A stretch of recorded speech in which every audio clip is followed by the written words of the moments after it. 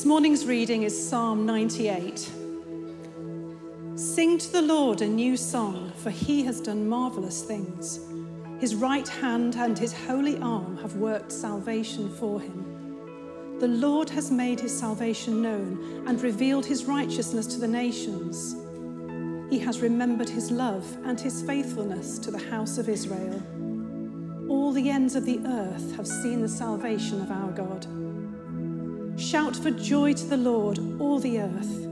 Burst into jubilant song with music. Make music to the Lord with the harp and the sound of singing, with trumpets and the blast of the ram's horn. Shout for joy before the Lord the King. Let the sea resound and everything in it, the world and all who live in it. Let the rivers clap their hands, let the mountains sing together for joy. Let them sing before the Lord, for he comes to judge the earth. He will judge the world in righteousness and the peoples with equity. Amen. Thanks, Jane. Cool. Great. So we're currently in a sermon series that's entitled Lamp Unto My Feet. It's based in the book in the Old Testament of the Psalms, this sort of 3,000-ish year-old collection of some 150 poems, songs and prayers that we find in the Old Testament, the Hebrew Scriptures. And really between them, they express and they capture and they offer guidance for just about every possible experience, circumstance and human emotion. You know, when we're worried, we can go to Psalm 48 like we did last week, or when we're feeling thankful, we can crack out Psalm 92 like we did with John Bernard Carlin a couple of weeks ago. And today we have come to this psalm that Jane just read, Psalm 98, and it contains words for the rejoicing. Did you notice verse 1, sing to the Lord a new song, and it says, shout for joy to the Lord all the earth in verse 4. Now, of course, the reality is, in a room this size with this many people, there will be people in a whole range of places emotionally here today. And whilst some of us are perhaps here in a mood to rejoice, something brilliant's happened, others of us will, of course, be far from that place right now. Spurs fans have just lost Harry Kane, for example. And it begs the question, what do we do with these words of rejoicing when we aren't in a rejoicing place? And there's a few options, I suppose. One option would be to treat a psalm like this, like a bit like a fancy bottle of champagne that we keep in the fridge. We save it for that moment where we have finally got a reason to rejoice, and then we dust it off and we pop the cork. Or another option would be to just engage with a psalm like this by just faking it, just pretending that we're happy, just putting on our best Ned Flanders style plastic smile, as if, singing, I've got this joy, joy, joy, joy down in my heart with enough gusto, it will finally make it true, even though it isn't. Incidentally, my wife, Abby, recalls being forced or encouraged to sing, I've got this Sunday school enthusiasm down in my heart. I don't know if it had the desired effect. But that, I don't think, is the best option. This isn't about fake it till you make it. We want to be real. So here's a third option. I want to suggest that as well as being a great place to go when we feel a certain way, the Psalms are also places in Scripture where, particularly when we're together, we can go together to be taken to a certain place emotionally. And the image that springs to my mind as I've been looking at this psalm these last few days is that of a snowball, a giant snowball coming down the side of a hill. And you know what snowballs do? They snowball, don't they? They gather more snow unto themselves as they flow.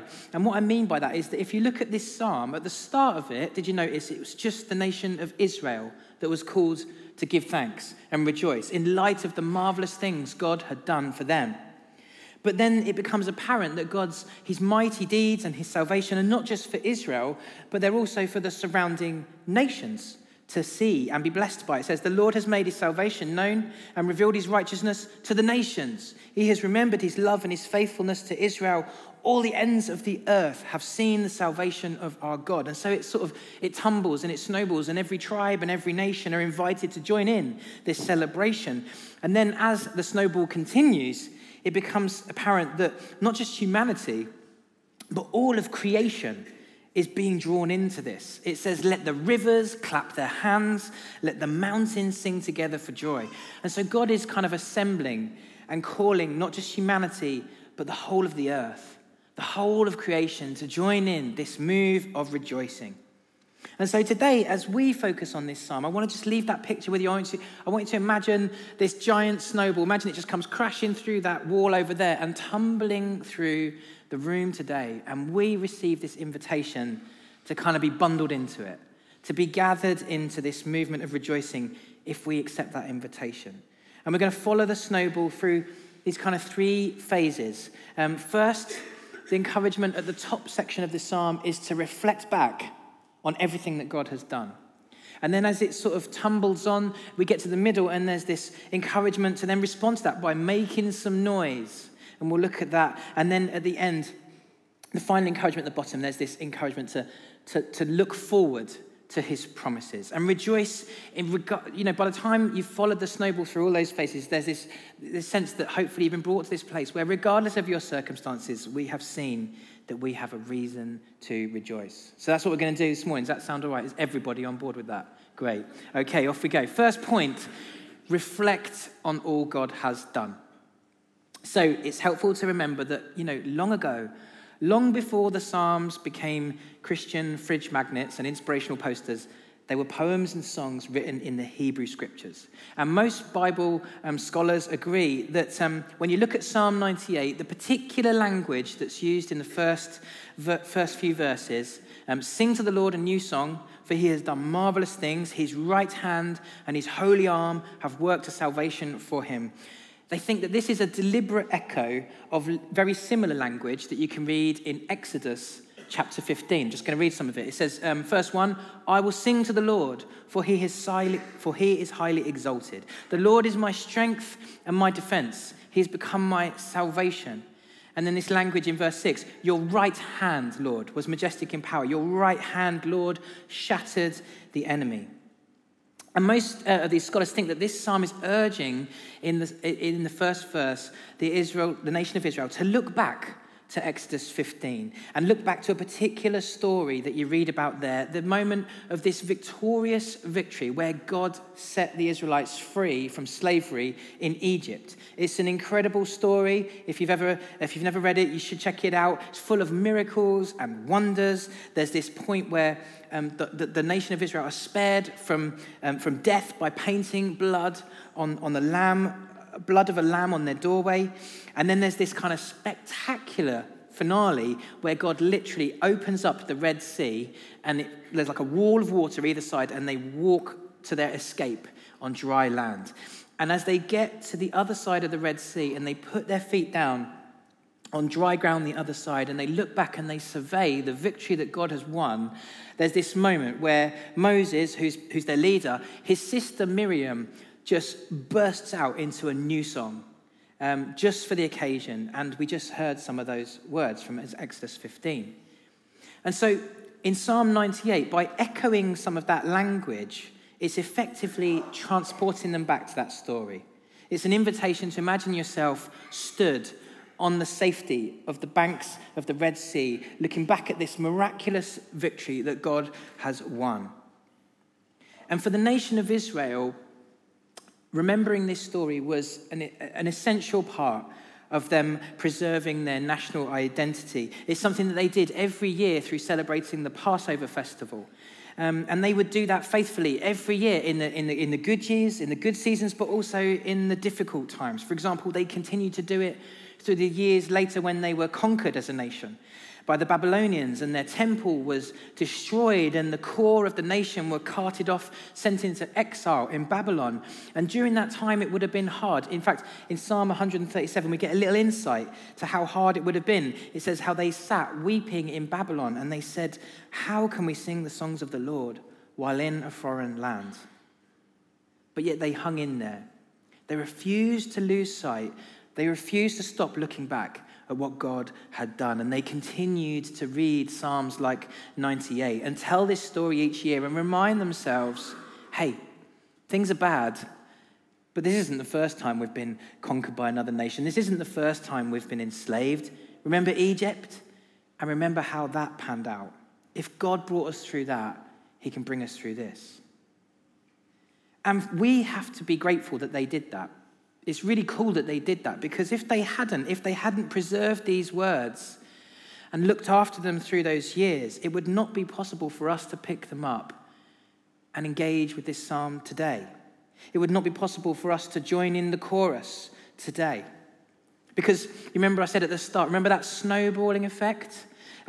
When the nation of Israel sang this song 3,000 years ago, verses 3 and 4, he has remembered his love and his faithfulness to Israel. All the ends of the earth have seen the salvation of our God. Shout for joy to the Lord, all the earth.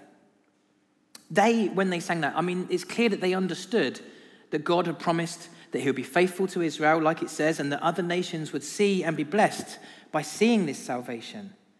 But there's no way that they could have appreciated the magnitude of what this was pointing to. There's no way that they could have, grasped the scale of God's plan to reach and save all the ends of the earth. They could not have realized, as they sang these words, that there would come a point in history where a great choir, a multitude, not just from Israel, but from every tribe and nation, would join in the song, proclaiming that they too had seen their salvation in the person of Jesus. Because we too, we, like Israel, were enslaved. We too were living in the darkness. But Christ reached into our lives with his right hand to save us. We too have been spared death through the blood of the Lamb. We too have been brought through the waters. Remember, baptism, that symbol of our salvation. And so do you see, that means that regardless of what circumstances we face, regardless of what challenges or disappointments we encounter, when we stop and we reflect on that, when we stand on the bank of the Red Sea and look back and reflect on all that God has done, we have a reason to rejoice. Because we find ourselves like the father in the story of the prodigal son, saying we had to rejoice and be glad because we were dead, but now we're alive. We were lost, but now we've been found. And there's nothing that our circumstances can do to undo that. This snowballing effect really struck me this year. I got to go and visit the Holy Land, and I visited the site of this synagogue in Capernaum. The foundations of this building are still there, and it's almost certain that is a place where Jesus would have stood and taught. And you can stand there, it's incredible. And it's not a big structure, it's probably about the size of our cafe, something like that. And I remember standing in there and just being struck by how, 2,000 years ago, this room would have been filled with a village load of rural Galileans. And now, 2,000 years on, it's literally flooded every day with a great multitude of believers from Africa, from North and South America, from Asia, from every corner of the globe. Different colors, different tongues, different clothes, but united because this psalm has become true. It's happened. All the ends of the earth have seen the salvation of our God in the person of Jesus, and that is a reason to rejoice. And so the psalm, the snowball churns on and then says, well, in light of that, make some noise. And that's the next point. Make some noise. Shout for joy to the Lord, all the earth. The image apparently here that's being kind of portrayed is, it's depicting that spontaneous victory cry in the battlefield when, like Braveheart, rah! It's that kind of shout for joy. It's the moment when we have a baptism service and somebody comes up out of the water and we go, whoa, because God has won a victory in their life. And the psalm moves on then from shouting to talking about singing and making song. Make music to the Lord with the harp and the sound of singing, with trumpets and the blast of the ram's horn. Now, just in case you read that and you wonder, so it says it in the Bible, why don't we do it? Why don't we worship with harps and ram's horns? And remember, this is poetry. It's not literal. We're looking for the spirit of this. So as much as I would love to see Ronnie drag a harp up here and play it with his hair flowing behind, we would all love to see that, wouldn't we? But the encouragement here, the spirit of it is to get the musicians, get the creatives, get the musical instruments out and the choirs and make joyful sounds. Because Words in themselves and poetry has power, but we all know, don't we, that words come alive when they're coupled creatively and skillfully with music. And when we don't just read the words, but then when we sing them out loud, when we engage our physicality, the whole thing, there's like an emotional amplification that happens with music. And that's a good thing. And we've all experienced this. You know, for example, if I was to just say to you these words, just the words, I've got a feeling that tonight's going to be a good night, that may or may not have any emotional impact on you. But, you know, if I was to play this, you know the song, don't you? Dun, dun, dun, dun, dun, dun. I got a feeling, you know the song, that tonight's going to be a good night. Maybe we should have actually played the real song. Would have been a bit more. But you know what I mean? It takes life. And I believe, we all know this. Humanity, every culture, there's music. And this universal love of music, I think, reveals to us that we're wired to do this. It's by design. It's baked into us. It's instinctive. That's why when you go to a football ground, the people sing. When you go to a gig, people sing. It's wired into us, but it finds its truest and its proper purpose, I believe, not in a city ground, but when we're gathered together as believers. And that's why we do it week in, week out. That's why we do this thing, which I guess when you think about it, it is slightly strange, isn't it? That we stand every week in a semicircle and sing at a wall. Why do we do it? And churches all across the globe do it. We do it for this reason. It's why we sing in our kids' groups and why we get our youth doing it. And it's why we sing together in our living rooms and in small group settings. And I just want to speak about that specifically, because I'm really quite passionate about that, actually, opinionated. Abby and I have been leading small groups here for years now. And one of the things I think we've really come to a conclusion about and have a strong conviction about is that it's so important to sing in our small group settings. We have been part of groups that have been blessed with wonderful small group leaders. We have also been part of groups where it's been a bit more mixed, shall we say. And worst of all, we've been part of groups where it's fallen at times to me to pick up the guitar and try and sing. And I've got to say that for me, standing up here and speaking like this is not that stressful, but standing in my own living room with a handful of friends and picking up a guitar and trying to sing, I'm sweating, before I got to the first line. At times it's hard and it's almost a little bit awkward. But through these experiences, I think we've come to the conviction that although sometimes it's a little bit awkward, it's precious and it's powerful. And it's not about how gifted you are, and it's not about how slick it is. It's about God. It's about Him. It's not about how much we get out of it. It's about what we express to Him. And the only thing I think that matters is it sincere? Because when it is sincere, the Holy Spirit always comes and blesses it, whether it's in tune or not. So just an encouragement there, push into it. From there, the snowball of this psalm then sort of as I say, continues, and all of creation gets swept into this call to rejoice in the Lord. It says, let the sea resound and everything in it. And we have these beautiful pictures of the mountains singing. Again, just a reminder, this is poetry. It's not literal. The rivers don't have hands, so we don't know what that means for them to clap, but they're going to clap. It's wonderful imagery. But elsewhere in the New Testament, we're reminded that although this is a beautiful picture, it remains at this stage a promise. Creation has not yet reached that point of rejoicing. In Romans chapter 8, Paul explains that both humanity and creation, in fact, are, he says, groaning in the midst of our present imperfect, troubled age. Romans 8, verse 19, creation waits in eager expectation for the children of God to be revealed. Or in verse 22, it says, we know that the whole of creation has been groaning as in the pains of childbirth right up to the present time. It's waiting for this amazing thing to happen. And not only so, but we ourselves groan inwardly as we eagerly await our adoption to sonship. And so, yes, there is this promised day coming when all of creation and all of God's people will be renewed and we will be fully revealed as his new recreation children. And all of creation will rejoice, and the rivers will clap their hands, whatever that means, and the mountains will sing and will recognize it. But we haven't yet reached that day. And as it stands, that means that we have to go through, in the meantime, difficult times as we await that age. We experience pain and disappointment and defeat. And of course, it feels unnatural sometimes to rejoice in the midst of all that. But like I said at the start, I don't believe that the message of this psalm is that we're to just, just grit your teeth and sing a happy song anyway.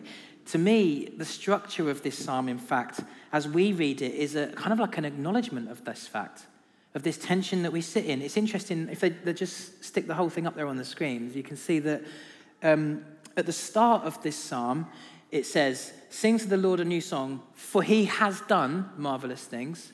And then it's almost like this other statement, there's like two bookends. At the end, it says, "Sing before the Lord, for he comes to judge the earth. He will judge the world in righteousness and the peoples with equity." In other words, sing, for he will do marvelous things. And so these two bookends, I sort of think they almost are a reminder that we sit at this point in history in this in-between time, where we are waiting that day where the King will come again to put everything right. And so this is our final encouragement today. We can rejoice even in the midst of that as we look ahead to all that he has promised to do. And since the beginning of the church 2,000 years ago, the reality of this promise that he is coming has enabled believers to rejoice, like it says in 1 Thessalonians, in all circumstances, or as it says in Romans, to rejoice even in the midst of our sufferings. They've been able to do this. In fact, there's a story in the book of Acts where the believers, at one point, some of them are arrested and they get taken to the Sanhedrin, the Jewish courts, and they're flogged for talking about Jesus. But it says the apostles left the Sanhedrin, having been flogged, rejoicing because they had been counted worthy of suffering disgrace for his name, the name of Jesus. And we look at that and we think, well, that's crazy that they did that. But the reality is Christians through the centuries have experienced the same. Just one example of that, here in the UK, in the 17th century, in the aftermath of the Civil War here, there were severe religious restrictions in place that made it illegal for anybody to preach outside the context of an Anglican church. Some of you might be thinking, quite right too. But there was this guy, John Bunyan, who was a non-conformist preacher. He was the author of the book, The Pilgrim's Progress. And because of that, he was arrested. And when he was arrested, it was very sad. Tragically, his wife was thrown by the shock into early labor and they lost their child. And then John subsequently spent 12 years of his life in prison, separated from his wife and 4 surviving children. And yet amidst this needless, unfair suffering, he found joy. In one of his journals, it's written, "Those scriptures that I saw nothing in before were made in this place and state to shine upon me. Sometimes when I've been in the savor of them, I've been able to laugh at destruction and to fear neither the horse nor his rider. I have had sweet sights of the forgiveness of my sins in this place and of my being with Jesus in another world." I just want to look at that last line. How did he rejoice in that really dark place? He did it, he said, by having sweet sights of the forgiveness of his sins. In other words, looking back to the marvelous thing that God had done in his life. And of having visions of being with Jesus in another world. In other words, looking forwards to the promise that one day he would experience the fullness of the blessing of being with Jesus. And the thing is, this story is not unique. Wherever you go in geography and whenever you go in history in the last 2,000 years, wherever and whenever you find Christians who have experienced hardship and suffering and injustice, you find stories of Christians who have found the place of rejoicing in the midst of all of it. It's crazy, but it's true. We read about it today. Listen to the stories that come towards us from the persecuted church in North Korea, in Somalia, in Yemen, in Eritrea, and Nigeria, and Pakistan, and Iran. They rejoice in the midst of their suffering. It's baffling, it's challenging, it's inspiring, but I think most of all, it's real. It's genuine. And even, to be honest, even here in this room, We know that there are so many of us in this room right now who are the walking wounded, who are burdened by fears and threats and heartache and disappointments. And yet you're here rejoicing in God in the midst of it. And that kind of rejoicing, it doesn't make total sense. It doesn't make sense unless you are of the view and of the belief that one day Jesus will come and renew all things. Because if that's true, if that is reality, then even in the darkest times, we have a reason to rejoice. We can look back at the marvelous things that he has done in our lives. We can look forward to the marvelous things that he's promised to one day do. And we can sing these songs in season and out, and some of us in tune and out. And we can add our small voice to this growing global chorus as this snowball grows and gathers more people until all of creation will one day bear witness and resound with the cry of our broken hearts. Come, Lord Jesus, and eventually, welcome, Lord Jesus. We can rejoice because his right hand has reached into our lives. We have been saved by the blood of the Lamb. We have been drawn through the waters, and one day we will see him come again. And on that day, there'll be no more pain, no more suffering. There will be justice reigning forever. It's good stuff, isn't it? And that's a reason to rejoice. Now, each week, as we have ended these psalm talks, we have ended by rereading the psalm. And today we're going to do that slightly differently. We're actually going to read almost like a poetic rendering of this psalm. About 300 years ago, a guy called Isaac Watts wrote a hymn about Psalm 98. And it's very much written from the perspective of the Christian, sort of seeing and recognizing that Jesus is the king who is coming to set everything right, the king that creation longs to see and rejoices in. And apparently when this hymn 300 years ago was, sometime after that, it was put to music, and people, when they sang it, it was so much of a rejoicing of Jesus, they saw that they were like, this should be a Christmas hymn. And so you'll probably recognize it as Jane comes to read it in a moment. But I just want to encourage you to just engage with these familiar words afresh and allow them to sort of speak to your heart and allow the rejoicing that's within them to start to snowball in your own heart. So Jane, would you come read it for us?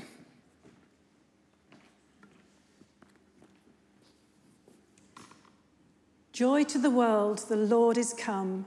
Let earth receive her King. Let every heart prepare him room, and heaven and nature sing.